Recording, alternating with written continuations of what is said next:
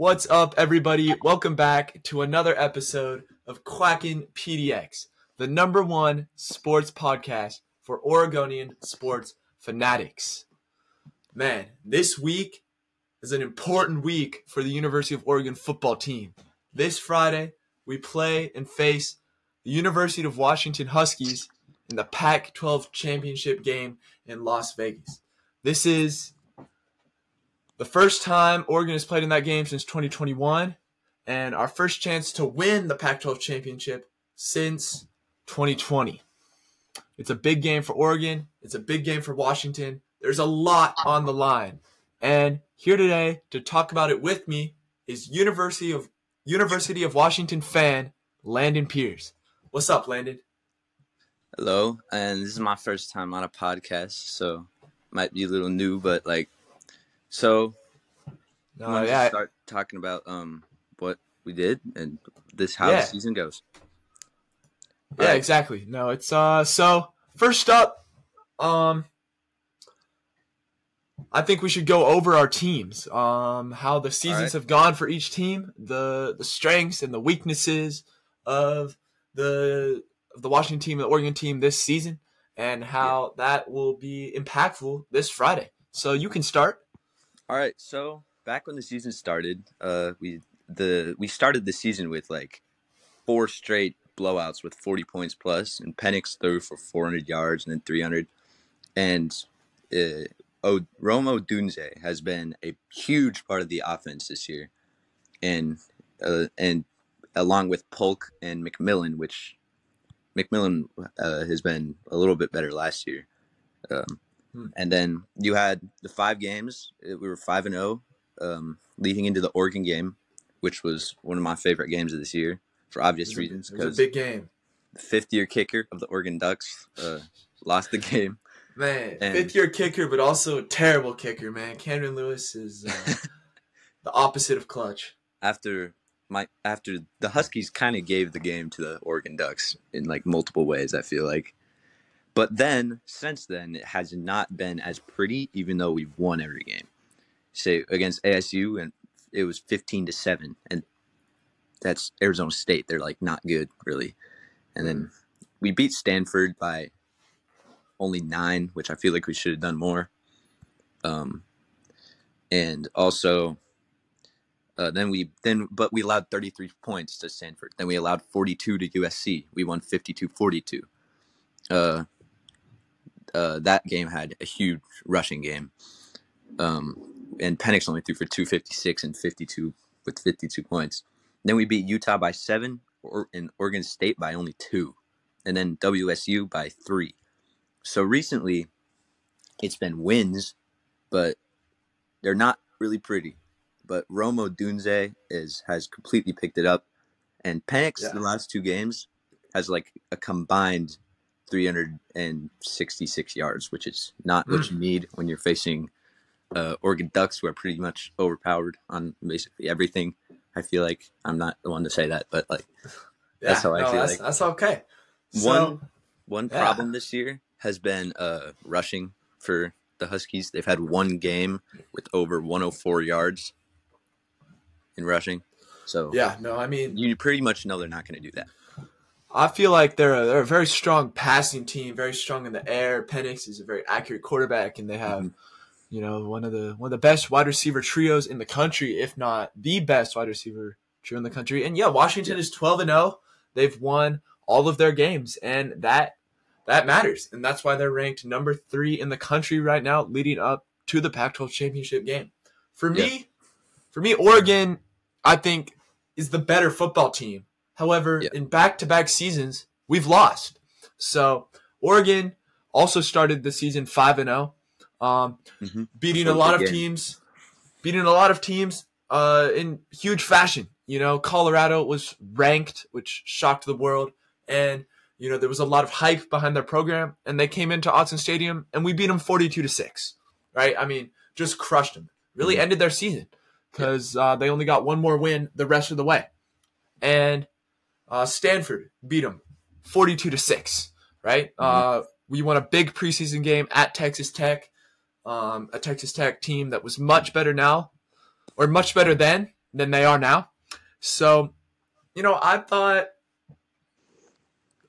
thought the biggest thing for Oregon is being able to overcome the mental barrier, right? Mm-hmm. Last year, Oregon was ranked like number 6 in the country. Number 25, Washington came into Autzen and handed them their first loss in that stadium in Which a was long really time. the first year of Michael Penix. So Which was it was a tough game, and it was back and forth until the very end. And that's the game that Bo Nix got hurt. And really interesting, I'm going to bring this up. I just listened to a clip of the Washington defensive back that hit Bo Nix. He was being interviewed on some radio show, and he admitted that it was a dirty hit, which I thought was very interesting. He said, yeah, I went low, I dove low. And of course, us Oregon fans know that is the game that ended Bo Nix's Heisman campaign last year. He wasn't able to run. He wasn't able to be mobile in the pocket, and that kind of resulted in the loss in the Civil War, and barely beating Utah when I think we were a really good football game last year too. But the biggest thing that's changed for Oregon this year has been our physicality, and so I thought, let's go into Washington, let's go into Seattle, and let's be the more physical team, and we were. We were the more physical team. We were winning both lines of scrimmage, and it was a great game for Oregon. The defense was getting a couple of stops. The offense was doing enough, but it was back and forth. It was back and forth again. Very similar, very very similar to last game. But then, the Washington played a perfect game. Like, they played zero mistakes. Penix and the receivers were clicking. Rome Odunze was clicking.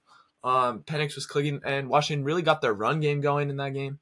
And Oregon did not play perfect, right? And that was the biggest factor in that loss. Oregon, we had the 2 4th and goals down in the red zone that we didn't convert, as well as a 4th and 2 at midfield, where if you get that first down, that ends the football game, right? And so Oregon didn't get that 4th down. Penix, Odunze in the end zone in 2 plays. And the rest of the story. Oregon came all the way back down the field, and Camden Lewis missed the game-tying field goal. But I don't put that full loss on Camden Lewis, because I think Oregon we kind of beat themselves, and poor coaching and definitely a bad play call on that final 4th down at midfield. And that's why I think Oregon can be the better team. I have some numbers here. Oregon played USC at home, beat them 36-27. Washington went to USC, beat them 52-42. So scored more points, gave up a lot more points. Yeah, one thing I could add about that is one unfortunate thing for the Huskies is that throughout the year they've been giving up a ton of points, like even to not amazing teams. Like recently, like since the 28th against Stanford, they've given up 33, 42, 28, 20, and 21 to not even very good teams. Yeah, no, and I have those numbers here, and I'm going to share those numbers. Oregon, their second college game day of the year, it was like number 6 or number 7 Oregon went to number 13 Utah at Utah, which, if you're a fan of college football, at Utah is a tough place to play regardless of who Utah's starting quarterback is.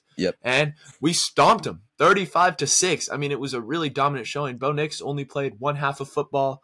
The Oregon offense just clicked, and really that was the last relevant game for Utah this season. Utah went to Seattle, almost upset Washington 28-35. It was a 1-score game.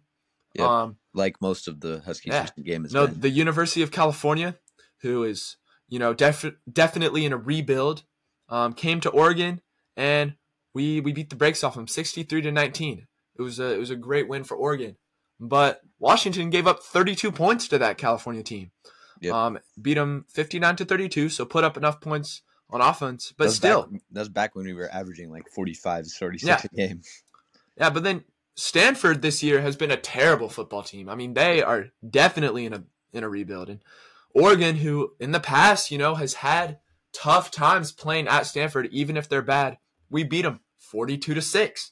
right? Another great win for Oregon. Another great game for Bo Nix, who played one half only. Yep. And then later on in that season, Stanford, Washington, 42-33. Washington gave up 33 points to that Stanford defense. Yep. Again, these games, Oregon's blowing out these teams. Washington is not blowing out these teams. And I think the one that's the most important here, well, there's a couple, and they all get more important, but is the Arizona State game. Oregon beat Arizona State 49-13, and it was 42-0 at the half. Yeah, and it's 40. That's 42-0 at the half, and then the second strings came in on defense. We scored, or on offense and defense, we scored once more, gave up a few points, but 42-0 at the half is insane. That was really Bo Nix's Heisman coming out party. He threw for 400 yards and 6 touchdowns in that one half. I mean, it was insane. I remember messaging you during the halftime of that game that Bo Nix might have just won the Heisman. Bo Nix might have just locked up the Heisman. No, I mean that's definitely real. And it was a great game for Oregon, but I think this was probably Washington's worst game of the season. Arizona State came to Seattle and lost 7-15. Washington put up 15 points on that defense all game. With 13 rushing yards. Yeah, 13 rushing yards. And one of their touchdowns was a pick six.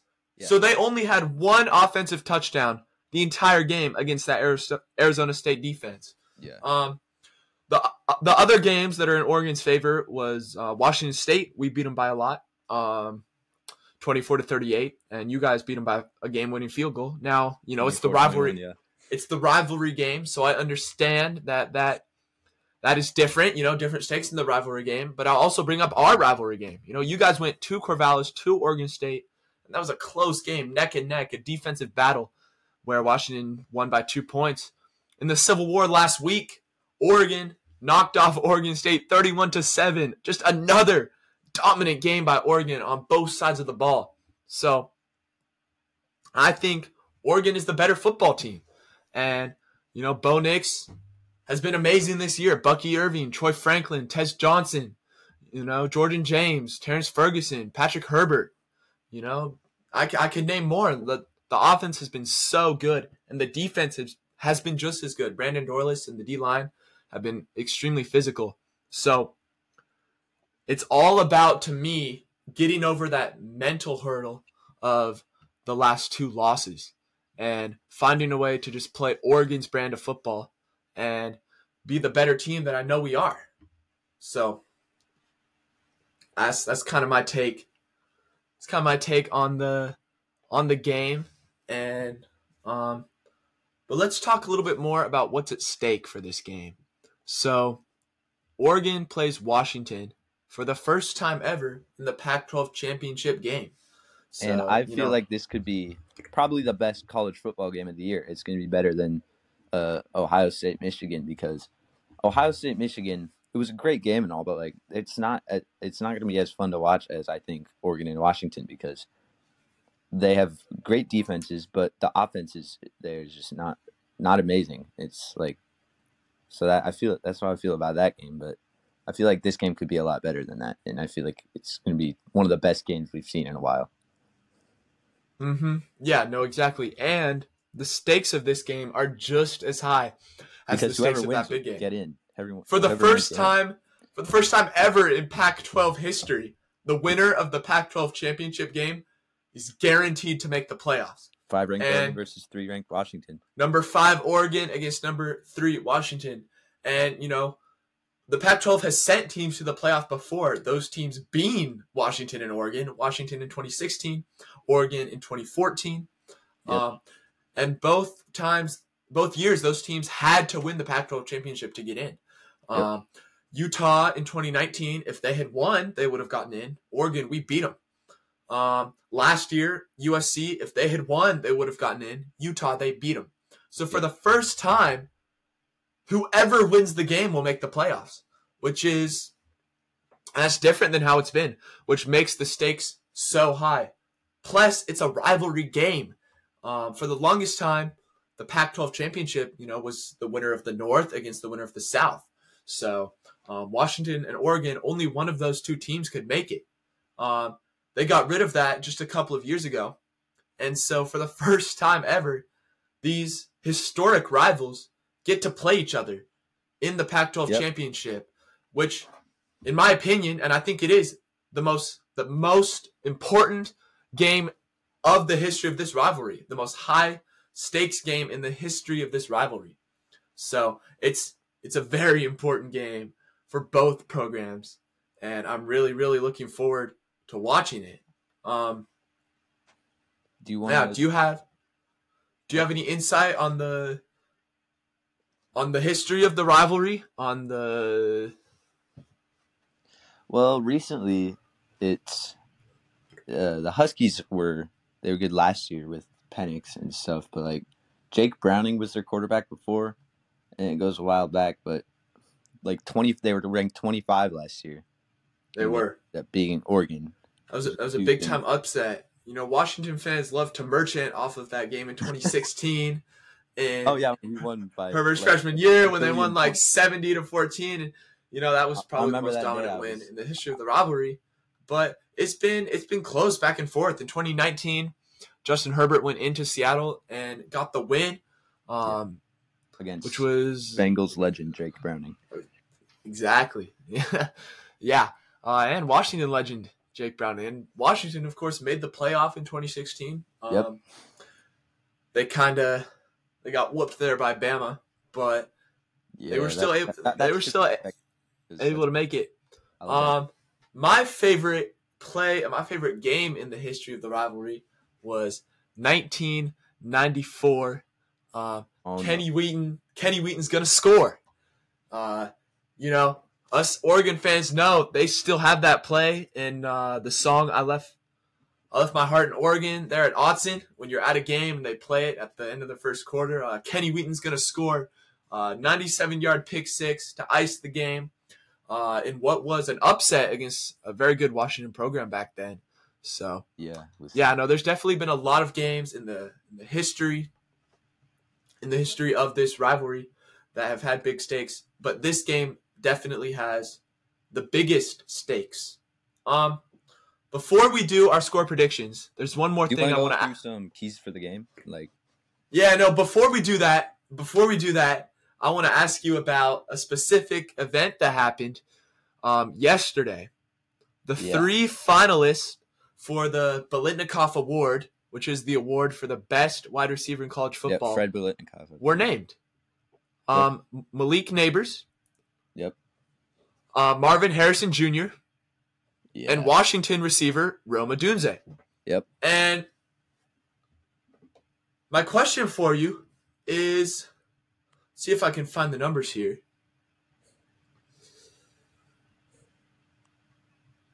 Well, I'll just ask you right now. Why didn't Troy Franklin, Oregon wide receiver, why wasn't he a finalist? Troy Franklin has better numbers than Odunze, better numbers than Marvin Harrison in all categories: receptions, yards, and touchdowns. Troy Franklin has broken the Oregon school record for career receiving touchdowns, single season receiving touchdowns, single season receiving yards. It's crazy. He's the best Oregon wide receiver of all time. He is one of the best wide receivers in college football, and I think that was a total snub from the Biletnikoff Award finalists. So what I might think about that is that, after all, we are still on the Pacific Northwest area, and if you just look straight at records, the Huskies are undefeated and Oregon is not. So that may compel them to just pick a player from the team with the better record if they haven't watched him too much. They could only pick one of them, probably, because even though Marvin Harrison's numbers aren't that high, he's still really good. He's Marvin Harrison Jr., so they had to include him. I was really bummed to see Troy Franklin snubbed. He's such an electric player. And he put up like 150 yards and 2 touchdowns in the loss to Washington.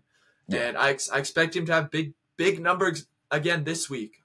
Washington's secondary, what are they? Are they pretty good? No, I would not say so, especially They're a They, weakness. they're definitely a weakness. Basically, Interesting. most of the defense is a weakness because, and again, I'm saying it, we've been allowing bad teams to score against us a Allowing lot. a lot of points to bad teams. No, that's right. And even to the good teams we blew out, we still are allowing like 25, 30 points a game. Well, I think for both teams, our secondaries are a weakness. Oregon tends to allow receivers to get behind them sometimes. So, but Oregon has that dominant defensive line, and I think that should jump into our 3 keys to success for each team. All right, I'll go first. Yeah, you should go I first. think that one of the biggest keys is obviously passing, because if you don't do that, we're not going to be able to rush, because Dylan Johnson is like he's good, but like he's the rushing attack's not really been huge the whole year for the Huskies.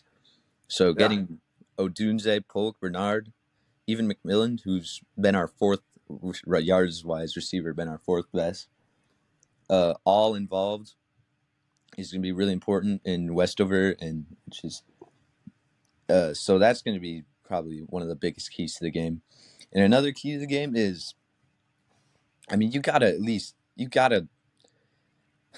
Can you tell me how good the Oregon's offensive line is? Do you know that? The number 1 offensive line in college football. We have the least amount of sacks and quarterback pressures out of all the Power 5 teams. It's not going to be easy. It's not. Yeah, this game is going to be one of the more tough games, because I feel like Oregon's going to come back more hungry than they were earlier, because they lost, and yeah, definitely we're gonna have to cover the receivers. I mean, the defense hasn't been good against that, so somehow, some way, they're gonna have to find a way to make the adjustment and get the receivers, because Bo Nix can run too.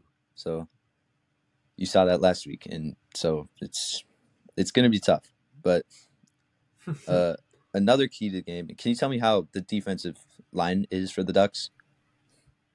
They're not the best at getting pressure, but they can get pressure.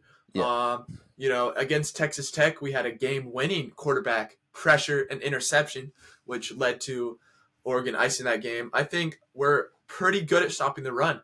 We're excellent at stopping the run. Yeah. Oregon State running back Damian Martinez was held to 38 rushing yards last week after averaging, over 100 yards and a touchdown in his past games. So we held him to 38 yards and no touchdown.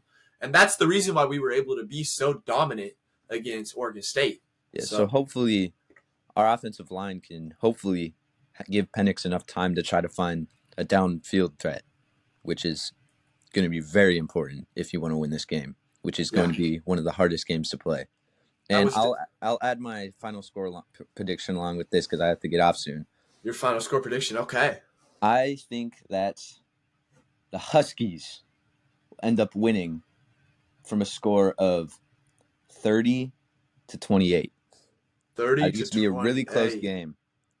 Wow. It's going to be a close game. I mean, both of their last 2 games, they won by 3, right? So this one going to be similar? Be like the Huskies of 2023 to do that. Nah. Well, real quick, before you have to leave, I will give my 3 keys to success for each team as well. And I think my first key is getting quarterback pressure, getting to Michael Penix Jr., making him throw difficult throws and not allowing him to just air it out to his electric receivers, which will be able to make long catches. So my first key is definitely pressuring the quarterback, getting pressure on the defensive line. And my second key is forcing turnovers. So the last time we played them, we really didn't force turnovers. So we need to stop them on 4th downs and also get interceptions or fumbles. Oregon has to be the more physical team, and we have to force turnovers in order to make this a competitive game and in order to allow the offense and the defense to run more smoothly. And my third key would be to establish the run game. Oregon has been a better team this season when we can establish that run game. And that gives Nix a better opportunity to air it out to his biggest receiving threats, Tez Johnson and Troy Franklin. So those are my 3 keys to success. My score prediction for this game is 42-33 Oregon. I think Oregon comes out vengeful, but also after a good first quarter, Oregon realizes that they are the better football team. And so we're able to dominate on offense and do just well enough on defense to be able to get the win. That's my score prediction. I can't wait to watch the game. This Friday is going to be a great one. And thank you so much, Landon, for coming on this podcast and talking about the game. It's been a real pleasure to have you, man.